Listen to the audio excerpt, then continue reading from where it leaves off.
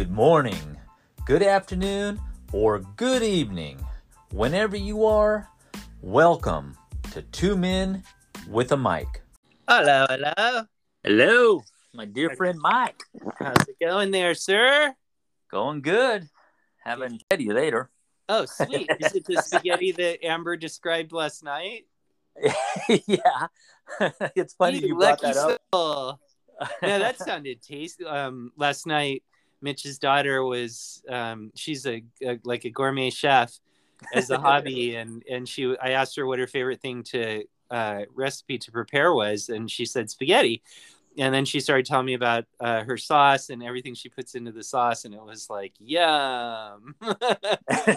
And then I came home and we had although she didn't get to make it because she's in school being a good student, freaking out about finals. She's crazy, man. She like actually studied all day today for one final. Wow. Yeah. That does happen in college, though. Oh, does that? Is that where you're supposed to do that? I heard rumors. There are different techniques for it, but I definitely put in whole days of study back in the day. My trick was to do it like the day before the test. I would have all the notes and everything I was supposed to study, and then like I didn't study the whole semester, and then at the last second on the day before the test, I would spend like 24 to 48 hours just reading the notes and then rereading the notes and then rereading the notes and then going that way, which totally worked. But you don't actually retain the information then. So like you're good for the test, but then it floats away pretty quickly. No, she's been studying like religiously, going to tutors and writing herself tests and all these different things. So we have to wish her good luck and blessings as she has her math final tonight at 8:00, which is just crazy to me. That's right. It's a nighttime test. Yeah. So it's like, I wonder how that came about. They just need the room. That's when they could fit the class in. Wow. Are they a crowded university where she's at? I don't know. It's UC Davis. I mean, I don't know if I'm sure there's a lot of people there, but yeah, I don't know. I don't know how that works because her class was never at 8:00 at night, but her final is. I don't remember any nighttime finals back in the day, so that's kind of interesting to me. Yeah, my trick for college was to not go.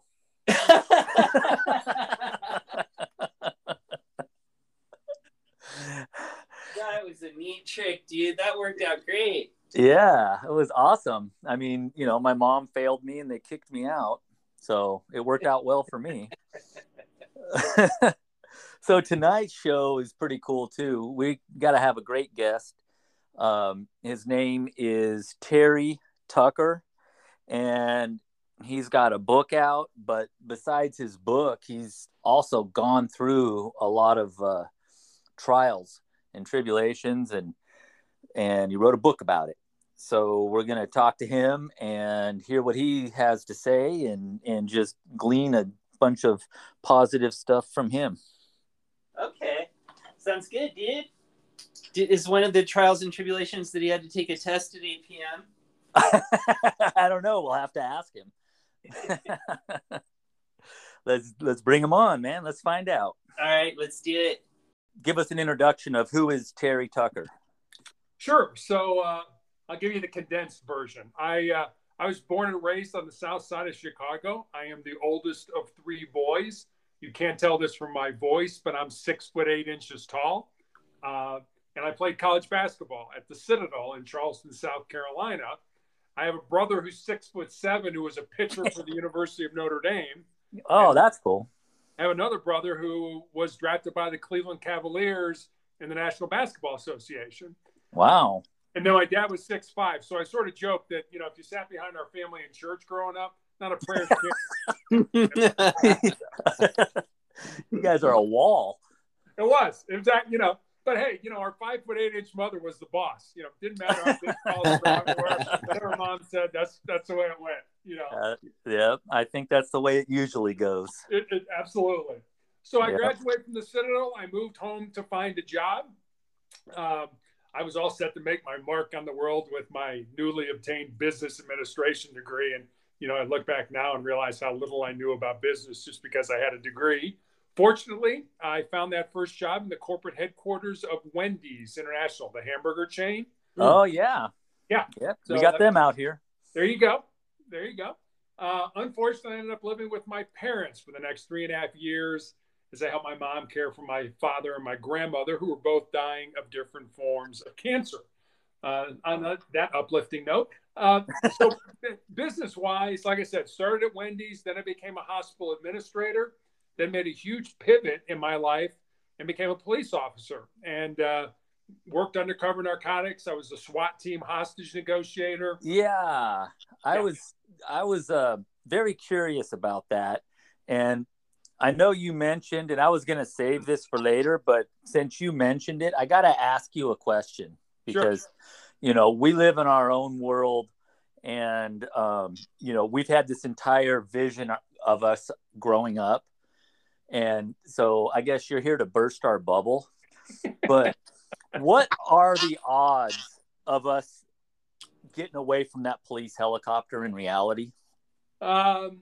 Pretty slim, especially if it had FLIR, which is forward-looking infrared radar. So your body heat would have given you away. I hate to say. Well, this was in the 80s, the early 80s. Probably still would have had FLIR. Maybe not. Sometimes we just don't want to catch people, Don't tell us that. So I'll tell you a funny story that kind of parallels that story that you guys told. So I was working in the drug unit and I worked 7 at night till 3 in the morning. Get off at 3, drive home. We lived on a cul-de-sac and 3 o'clock in the morning, nobody's up, it's quiet. And so I used to sort of peer down with my flashlight down the side of our house because sometimes I'd catch a deer or two. We had a wooded area behind us. And so I did that this night. It was in the fall. And I took my flashlight and I noticed we had a neighbor that kind of had a house. We had one house that was kind of behind everybody else's. And somebody had toilet papered the heck out of their trees. And I'm sitting there like, man, that's a nice job. They did a really good job. And all of a sudden I hear a twig break. And I'm like, oh, you got to be kidding. I didn't walk in on the middle of this, did I? And so I walked down the side of the house, and sure enough, here are these 3 guys trying to, basically disappear into the tree line, Like, okay, there's 3 of them. There's 1 of me. What do I do with them? So I made him come out. I showed him my badge. I made him come out, and I laid him on the ground. And it was dewy, so it was all wet and stuff like that. I'm like, well, I only have 2 pairs of handcuffs, and there's 3 of them. All right. So I ended up making him get up and go to the house and ring the doorbell. Of course, I wake my neighbors up at 3 in the morning, and they come down and I'm like, do you know these? And I acted like I was real professional and everything. I'm like, do you know these guys? And, oh, yeah, they go to school with our son. It's like, oh, well, they did a nice job on your trees. I said, you want me to arrest them, take them to jail? And their eyes got like as big as saucers, Like, jail? What do you mean jail? We're just toilet papering, And I'm like, I can take you to jail if you want. And she was like, well, how about if they just clean everything up? I'm like, all right, that's fine. I said, I'll be back at the end of my shift to make sure everything's cleaned up. So I better not see one ounce of toilet paper. These are like 20-foot tall evergreen trees. There's no way they were going to get, no way they were going to get to the top of those. And my neighbor laughed and smiled, and I laughed and smiled, and they went about cleaning up all their mess. But yeah, that was one of those times where I really didn't want to find anybody, but sometimes you just luck into it. So yeah, we I think that most of our lives growing up and being dumb kids, we seem to run into that situation just out of the grace of God, I think, because that seems to be what happened to us most of the time. We never got away with anything. We just didn't get busted, to the extent that it would get too bad. The problem with that is that, juvenile crime is treated different than adult crime. So, when we did not, when I was a policeman in Cincinnati, Ohio, we did not want to arrest juveniles because juvenile court was just a slap on the wrist, and you had to be in court for hours and hours. And we worked nights. So, I mean, if there was a way we couldn't arrest you, we would definitely do that. Well, now you're bursting our bubble. That's good to know. I don't think they were giving it 100% every time we got in trouble, Mike. Probably not. No.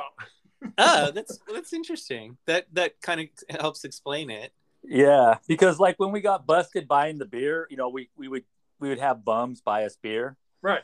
And then when they would bust us, all they would do was make us pour it all out, which was very costly. Because yes. Yeah. Well, I'll never forget. We went on a run to this house one night, my partner and I, when we were in uniform, and it was a domestic, and it really wasn't anything to arrest anybody about, and the guy got real indignant with us, and he's like, I'm a law-abiding citizen, and I literally right next to his chair is this huge bag of marijuana. So that law-abiding citizen stuff, and this was before marijuana was, this was back in the 90s when it wasn't legal and that. And so I made him take it and pour it down the toilet. And, I was telling the story at roll call the next day, and one of the bosses like, you should have taken that marijuana and tagged it as evidence. I'm like, yeah, I probably should have, but it was more fun to have him pour it down the toilet and watch all that money go with it. So. You got to tell us one of your undercover narc stories. Okay, so sometimes in that job you have to act a little bit. You kind of have to develop a different persona in that. And I remember I was working the night shift, and my partner had come down to the unit. I went to the drug unit first, and then my partner came down, and she was from West Virginia, and she had the West Virginia twang. She could do hillbilly real easy, but she had like a master's degree, from Marshall University. And so she called me up and she's like, hey, I got these kids coming down from Dayton, and they want to sell mushrooms, psychedelics, psilocybin, and they want to party, in Cincinnati. It's like, will you buy from them? I'm like, well, yeah, what's my cover? And so I posed as a professor of metallurgy. For the metallurgy. All I know is you put metal out in the rain and it rusts. That was my Who comes up with those? I mean, is there someone whose job is to create these ideas, or do you guys just get to make them up? We just get to make them up. Oh, okay, that would be fun. So I met these kids in the park, and he jumps in. I give him $200. He gives me the baggie of marijuana or of mushrooms, and he gets back in his car, and like 8 marked cars, just swoop in on him and arrest them all. And instead of partying at the bars in Cincinnati, they were guests at the Hamilton County Justice Center that night. So oh man, that was an interesting story. And I'll give you one more. And this is kind of, you guys will appreciate it. I don't know if your audience will. It's okay. It's only my family. That's right. There you go. They're the only ones listening. So one day we get a call. Cincinnati is located right across the Ohio River from Kentucky. And so we get a call from a Kentucky state trooper that he had just arrested this guy for a DUI, and it was a DUI with drugs. The guy was high on mushrooms, as a matter of fact. And he said after he Mirandized the guy admitted that he had more back at his apartment, and he gave us the address. So that was enough for us to get a search warrant and go to the guy's apartment in Cincinnati and get the mushrooms. We walk into this apartment. I mean, this guy must have had 40 snakes that were all over his apartment. This guy slept in a cage because these were all constrictor snakes. Oh my God. It was one of the worst search warrants I ever did. It was like just find these stupid mushrooms. Well, that's one way to protect your drugs. Absolutely. Yeah. That's crazy. Yeah. Yeah. So, you were a police officer, and you were a hostage negotiator. That had to be stressful. that's a lot of fun. But yes, it was, there were some things that were pretty stressful about it. Yes. Yeah, I'll bet. So after that, what happened? So my wife has always been the primary breadwinner. You know, I married up, she married down. Um, so she lost her job in Cincinnati and wasn't able to find another one. So I had to leave the police department and we moved to Texas. And I started my own school security consulting business. And in the off season, during basketball season, I coached basketball, but in the off season, I had my security consulting business.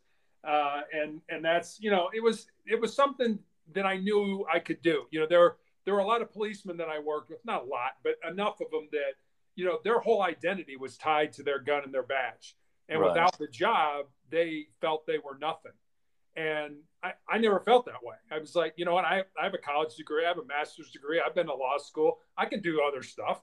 You know, there are things I can do. So I started this consulting business and coached girls high school basketball. And then that's when I developed cancer, 2012. And I've been dealing with that for the last 10 years now. Wow. Are you in remission? I am not. I have tumors in my lungs. I had my left leg amputated in 2020. So I list to port a little bit. Good. I'm glad you guys got that. So. And your wife's name is not Eileen, is it? No, it's not. So what is the treatment? So right now I am on a clinical trial drug where I go for a week every day to the hospital and I get infused. I get basically pumped full of this drug that it's not like chemo, you know, where chemotherapy actually, the drug itself kills the cancer. Really all this clinical trial does is the way cancer proliferates in the body is that it secretes an enzyme and it hides itself from your body's immune system. And what this drug does is it unmasks the cancer so that your body can say, oh, hey, that's cancer. We should go kill that. And it's having some success. It probably will not save my life, but the treatment is really, it's very hard. I mean, every day I throw up, I shake pretty violently. I have a headache. I have a fever. You know, you do that Monday through Friday, and then I get 2 weeks off. And then I do it again after those 2 weeks. And I've been doing it for almost 22 cycles now. So quite a while. Wow. Oh, wow. Do you use medical marijuana? Does that? You know, I don't. And I'll be honest with you, it's sort of, I don't have anything against it, but there are people that are still in the Ohio penitentiary that I put there because they were selling marijuana. So I have a real hard time using marijuana when I put people in jail for it. So I don't do it. It's not something I've really needed at this point in time. So I don't use it though. No. That's an interesting take on that. That's a hard one. It is. Yeah. It is. You don't want to be a hypocrite, you know? How did you realize you have cancer? Say that again. How did you realize that you had cancer? So when I was coaching high school basketball, I had a callus that broke open on the bottom of my foot, right below my third toe. And initially, I didn't think much of it. I mean, you're a coach, you're on your feet a lot. But after a couple of weeks of it not healing, I made an appointment, went to see a podiatrist, a foot doctor friend of mine.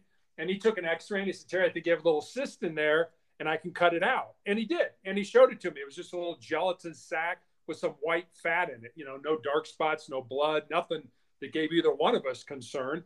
But fortunately or unfortunately, depending on how you look at it, he sent it off to pathology to have it examined. And 2 weeks later, I get a call from him. And as I said, he was a friend of mine.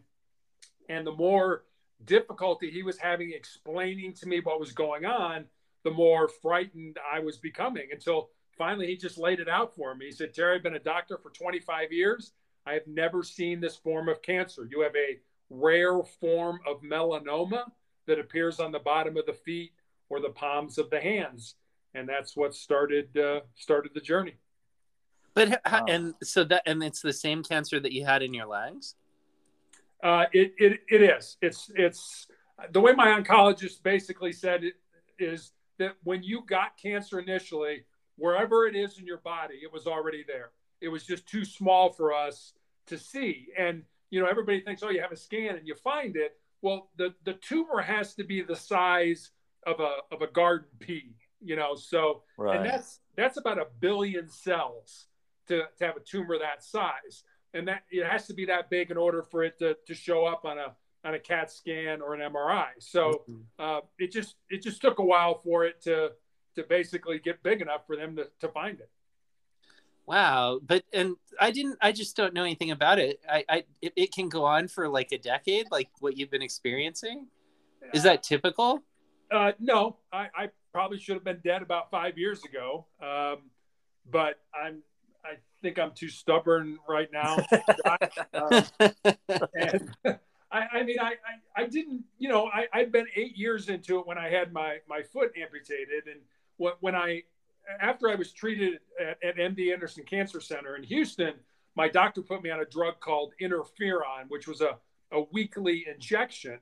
And the side effects of interferon for me were that I had severe flu-like symptoms for 2 to 3 days every week after each injection.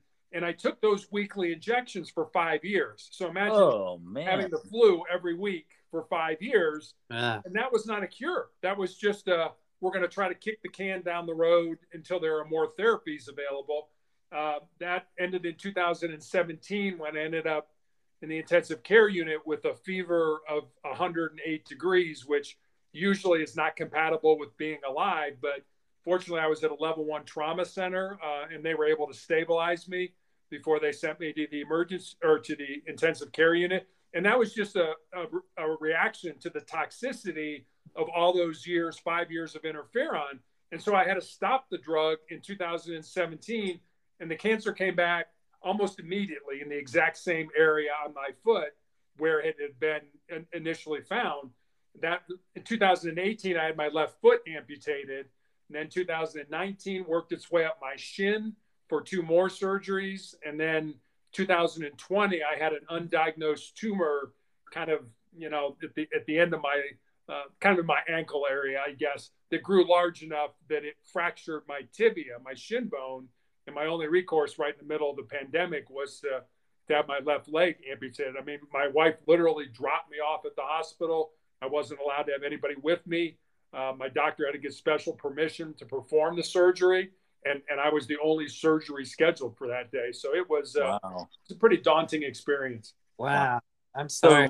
So you go through all that, which I mean is freaking unbelievable. And then you write a book. Is that how it goes? You just do all that and you just sit down and write a book. Yeah, pretty much. During the time that so I had my leg amputated in April of 2020, and I started chemotherapy for the tumors in my lungs in June of 2020. So during that roughly 3-month period that I was healing, I sat down at the computer every day, and I had already sent a young man who'd reached out to me on social media and asked me what I thought were the most important things that he should learn to not just be successful in his job or in business, but to be successful in life. And I didn't want to give him the, you know, get up early, work hard, help others. Not that those aren't important. They are. They're very important. But I wanted to see if I could go deeper with him. So I took some time, and I eventually had these 10 principles, and I sent them to him. And so I stepped back and I was like, well, you know, I got a life story that fits underneath this principle, or I know somebody whose life emulates that principle. So literally during that 3-month period where I was healing,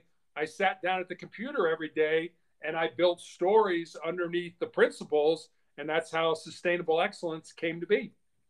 Wow. Okay. I mean, I'm just sitting here thinking, okay, I've got this cancer. They take my leg, and then the last thing that comes to my mind is I'm going to write a book. Yeah, it doesn't seem to go. I mean, you figure you sit around and watch Netflix, you know, and eat ice cream and stuff, you know. I mean, yeah, I don't know. Yeah, I mean, it was something that people were suggesting that I do, and I was really kind of sort of poo-pooing it. It's like, you know, I'm not a writer. I've never written a book, you know, but enough people, you know, mentioned it that I was like, well, let me see if I can take a crack at this. And, I did. And then I've got this manuscript, and it's like, well, is it any good? I mean, some people write books about walking their dog or taking the garbage out.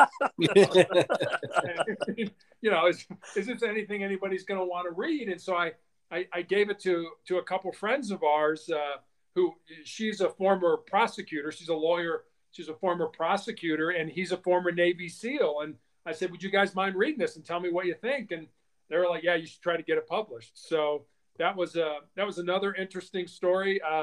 My publishing company is a husband and wife team. And the husband initially was an undercover narcotics investigator and was also a police chief in Louisiana. And one day, one of his buddies out in California said, hey, would you mind coming out here and doing a presentation to authors who want to understand police tactics and incorporate them in their books so that they understand, it looks like they know what they're talking about. And he's like, yeah, sure. Free trip to California. Why not? So he goes out there and does this. And he ends up meeting his wife, who is a best-selling fiction author. She's written 35, 40 books that are bestsellers, New York Times bestsellers. They end up getting married. He gets out of law enforcement, and they start this not-for-profit publishing company. And I got hooked up with him, and their company published my book. So how do people find your book? And what's the name of it again? The book is called Sustainable Excellence: The 10 Principles to Leading Your Uncommon and Extraordinary Life. And it's available anywhere you can get a book online. Amazon, BarnesandNoble.com, Apple iBooks, anywhere you can find a book online, you can get Sustainable Excellence. Okay. And what's, just out of curiosity, what's the name of that publishing company? Because Mike and I are going to write our memoirs. There you go. There you go. It's called Five Stones Press. That was Five Stones Press? Five Stones Press. Yep. Oh, okay. Yeah, it's done fairly well. I get royalty checks off of it. It's sold all over the world. So that's cool. Yeah. So I always wish it would sell more, but hey, I'm happy. Well, maybe it will now, because we now have a following in India. So not only do we have listeners in Mexico and Australia, but we've actually got listeners in India. So, if you start getting some book sales in India, I know who to thank for that. Or what are the concepts in it? Like the principles? Yeah, principles. So there are 10 of them. And I basically, it's always fun for me as an author to kind of listen when people read it. And it's always a great conversation starter, because there's always one principle, and the principles are not in any particular order. Number 1 isn't any more important than number 7 or anything like that. But there's always one principle that, people are like, hey, number 5 really resonated with me, or, number 7 really resonated. And I mean, I wrote all 10 of them, and I feel the same way, because, there's one that really sticks out with me. And it does, I think, because I've done this before. So each principle is a chapter. And the chapter, the one that really gets me, is most people think with their fears and their insecurities instead of using their minds. I mean, how many times have I done that? I've done that a lot in my life. I wanted to do this, but, wait a minute, that kind of scares me. Or what if I fail? What are people going to say about me? That's thinking with your fears and insecurities, and not thinking with your mind. So it's chapters like that, and there's a chapter about listening. But like, well, of course we all listen. What, that's a stupid chapter. Why did you put that in there? But it's the things that I learned when I was a negotiator. The importance of silence.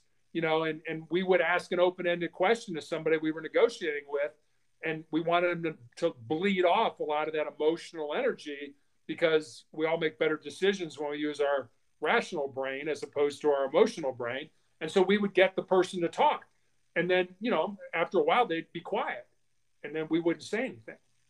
That reminds me, I want a limo to take me to the airport, and I want a plane fueled up and 2 pilots to fly me to an undesignated location immediately. Yeah, ain't gonna happen. He'll have his people call your people. I'll give you a funny story. One night I was actually working in uniform. I was a sergeant in a different district, and District 2 had a barricaded subject. It was a man who had barricaded himself in his house with his wife, and he had a gun. And because I was in a marked unit, I was able to get there pretty quickly. And so I talked to the beat guys. I'm like, what's the deal? And they're like, well, this guy's drunk. He's taking his wife hostage. I said, do you have him on the phone? He's like, yeah, we're talking to him right now. So I took over and started talking to him. And usually you don't ask right away about solutions, like coming out or putting the gun down or something like that. But this guy, it just seemed like the right thing to do. So I said to him after about 10, 15 minutes on the phone, so what would it take for you to come out? He's like, give me a beer. Swear to God. That's exactly what he said. I said, if I gave you a beer, do I have your word that you would put the gun down, let your wife come out, and that you would come out? He said, do I have your word that I could drink it? I said, absolutely. So I gave one of the beat guys $5 and said, get out of the store and buy a beer. The tactical guys put it on the front porch. I called them back. I said, hey, your beer's on the front porch, but you don't get it until your wife comes out and you come out. All of a sudden, the front door flies open. Here comes his wife. Here he comes with his hands up. He gets handcuffed. We let him drink his beer, and off to jail he went. Wow. Do you ever think about writing like police fiction since you know so much about it? You know, I've thought about it. I've got some pretty good stories. I just, you know, they're special to me. I mean, and there's a lot of dark parts, you know, that things that you saw that you didn't want to see and people shouldn't see and things like that, you know, dead kids and things like that. And so I guess I just kind of want to hang on to those just for myself. Yeah. That makes sense. You know, I was reading the first introduction part of your book, and you had something here, and I actually wrote it down. So, you know, you should take some pride in that, because the fact that I actually wrote something down, my mom couldn't even get me to do that. And yeah, I failed her call. She was a college professor, and I failed her class. So, yeah. So, but I was just curious what this meant to you. I really like this, Mike. You'll probably like this too. But I'm just, you know, cutting off from the middle of it, kind of. But you put on here, to Aristotle, excellence was defined by the person and the conditions under which it was viewed. So, excellence, like beauty, tends to be in the eyes of the beholder. Ah. Yeah, that's it is kind of funny, because people will ask me, you know, you wrote this book called Sustainable Excellence. Well, what does excellence mean? And my answer is usually like, I don't know. And they're like, well, you wrote the book. What do you mean you don't know? And I'm like, well, and then I quote that and say, you know, you and I may look at the same thing. We may look at the same company. We may look at the same athlete. You know, we may look at the same person in some role. And you may say that person is excellent. I may say, yeah, they're good, but I don't think they're excellent. So it's really, it's a very subjective kind of thing. And the book is, you know, it's like, what happens in life? You know, you go through, you work hard, you know, you grind it out, and then you reach the pinnacle of whatever you are trying to do, you know, whether it's athletics, whether it's business, whether it's academic, whatever it is. And then what do? You sort of sit back and you kind of, you know, put your feet up on the desk, pat yourself on the back, you know, pour yourself a drink. Man, look at me, look what I did. And then 6 months or a year from now, boom, somebody passes you up. You're like, wait a minute. I did everything. Yeah, I did all this stuff.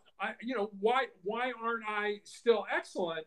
And that's where the sustainable part of it is. You know, in order to sustain excellence, you can't just say, okay, I've made it, I've arrived, and I'm just going to sit here. You have to constantly innovate. You have to constantly, you know, change the way you do business. You have to constantly work smarter and things like that.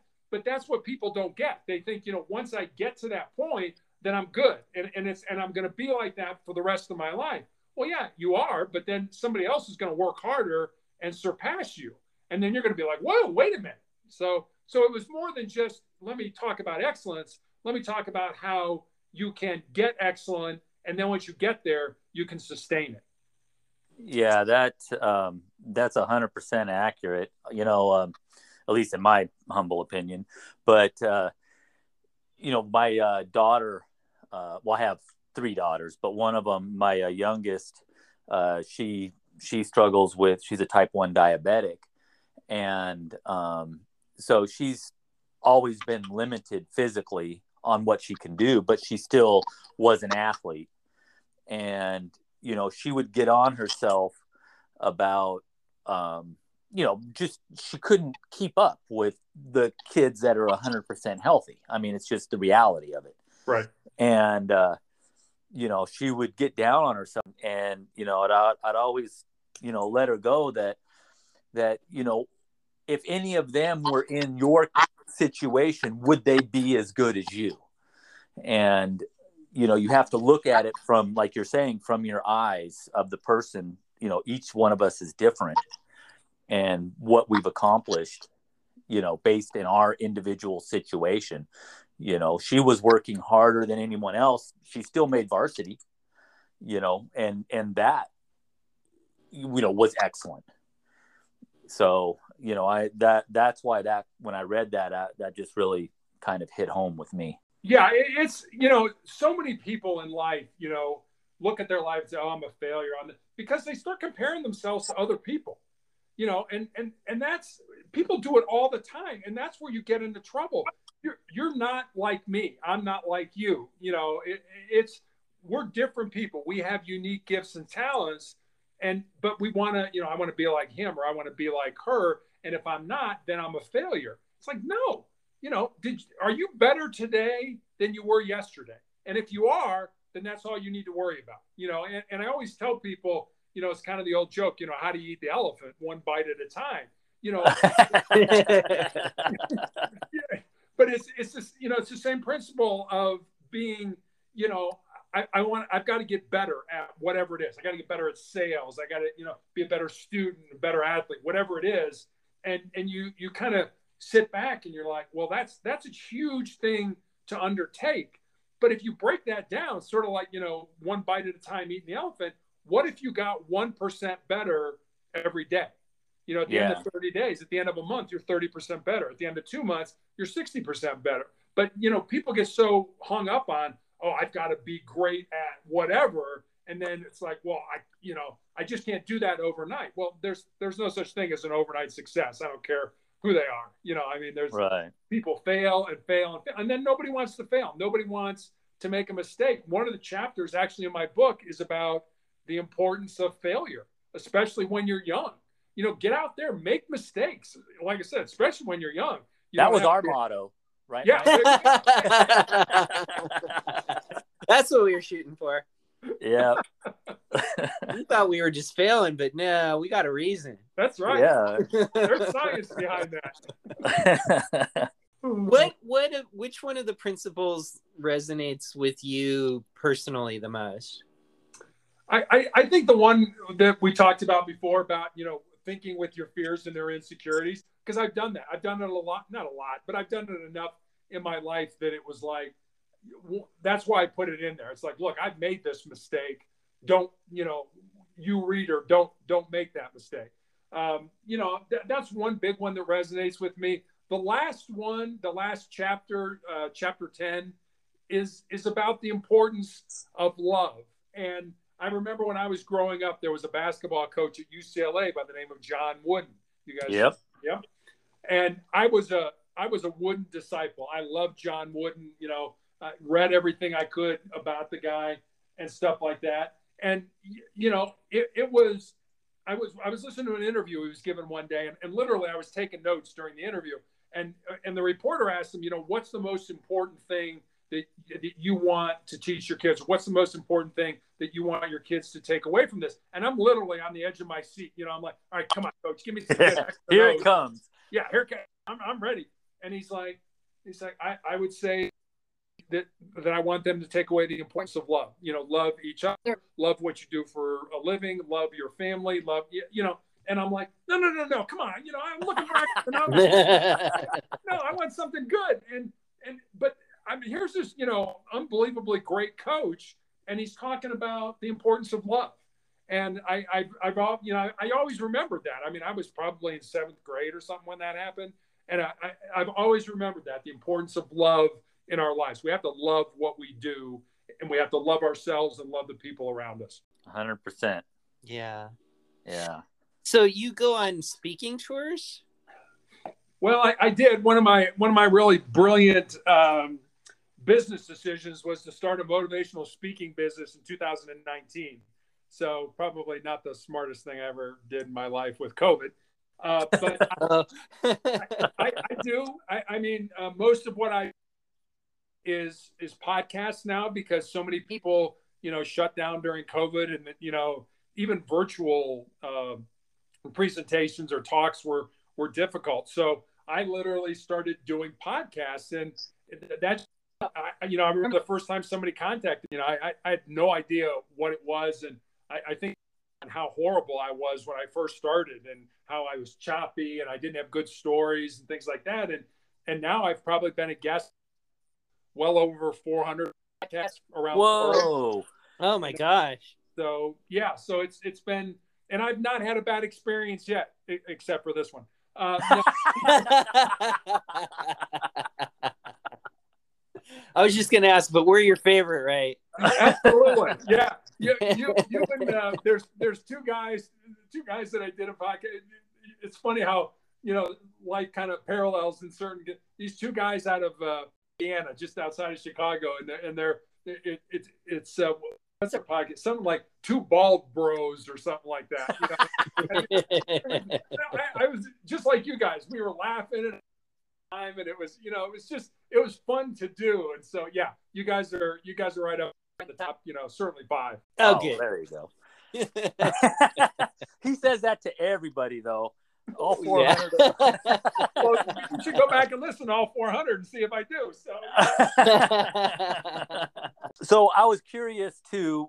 Mike and I, have a love for music and stuff like that. So, if your life, or however you want to look at it, what would be the Terry Tucker song, if you had to pick a song? Because we'll make that the song of our episode.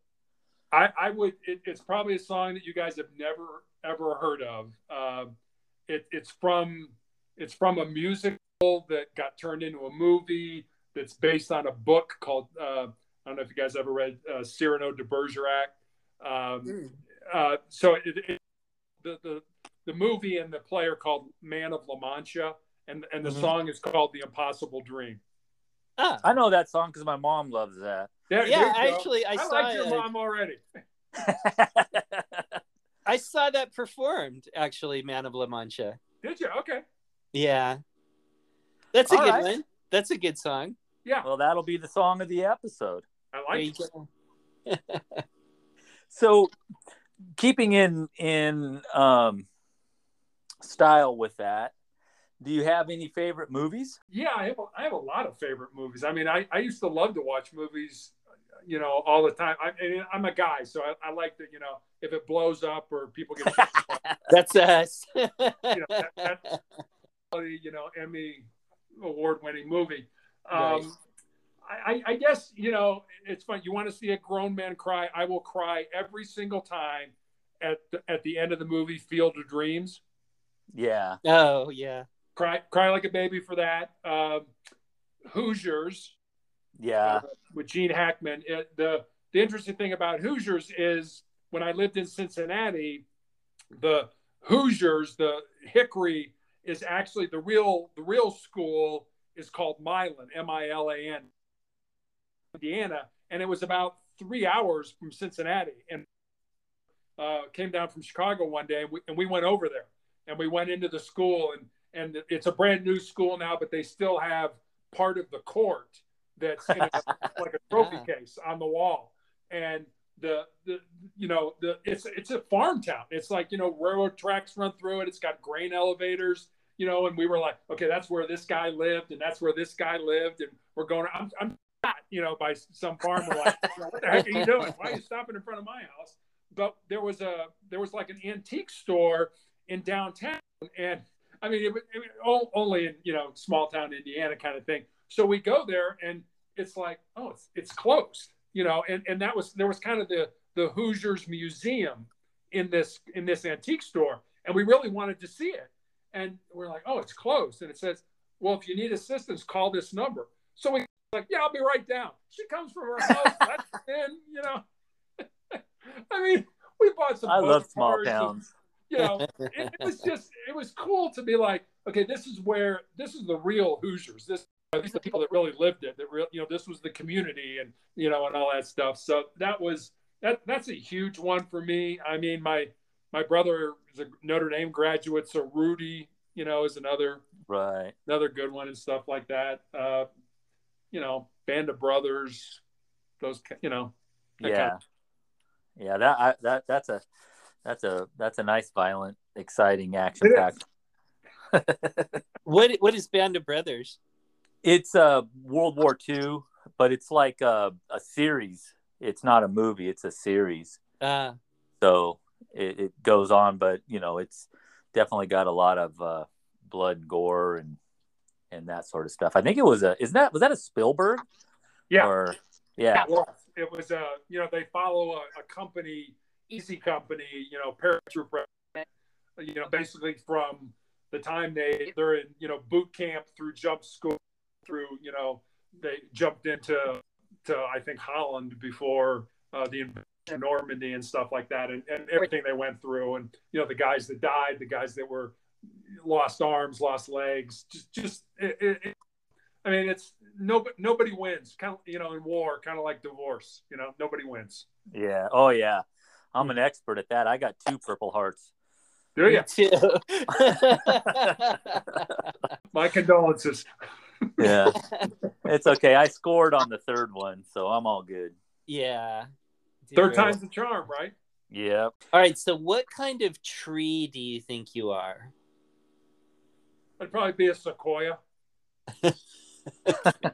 Actually, I was hoping to get a laugh for that. Barbara Walters was criticized heavily because I forgot she asked someone in an interview, like, well, what kind of tree would you like to be? I'm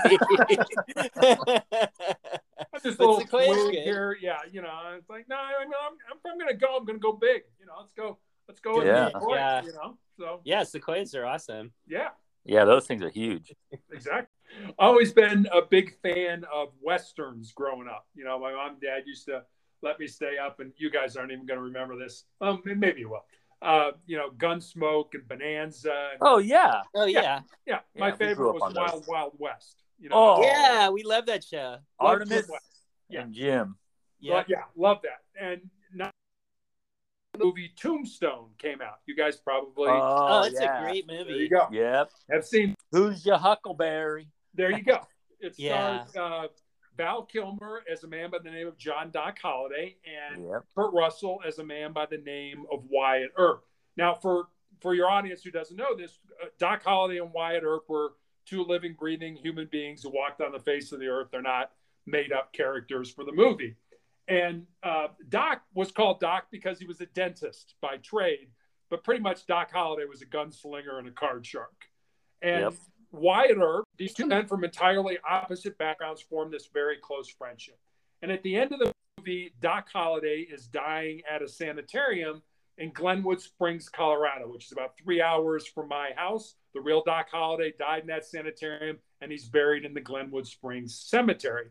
And Wyatt, at this point in his life, is destitute. He has no money, prospect for a job. So every day he comes to play cards with Doc. And in this almost last scene of the movie, and Doc says, I was in love with my cousin when I was younger, but she joined a convent over the affair. But she's all that I ever wanted. And then he looks at Wyatt and he says, what about you, Wyatt? What do you want? And Wyatt says, I just want to lead a normal life. And Doc looks at him and says, there's no normal, there's life, and get on with living yours. I mean, you guys, Mitch and Mike, you guys know people out there that are just sort of hanging back. And they're like, you know what? When this happens, I'll have a normal life. When that happens, I'll have a successful life. When this occurs, I'll have a significant life. I guess what I'll leave you with is this. Don't wait. Don't wait for life to come to you. Get out there. Find the reason you were put on the face of this earth. Use unique gifts and talents and live that reason. Because if you do, at the end of your life, I'm going to promise you 2 things. Number 1, you're going to be a whole lot happier. And number 2, you're going to have a whole lot more peace in your heart.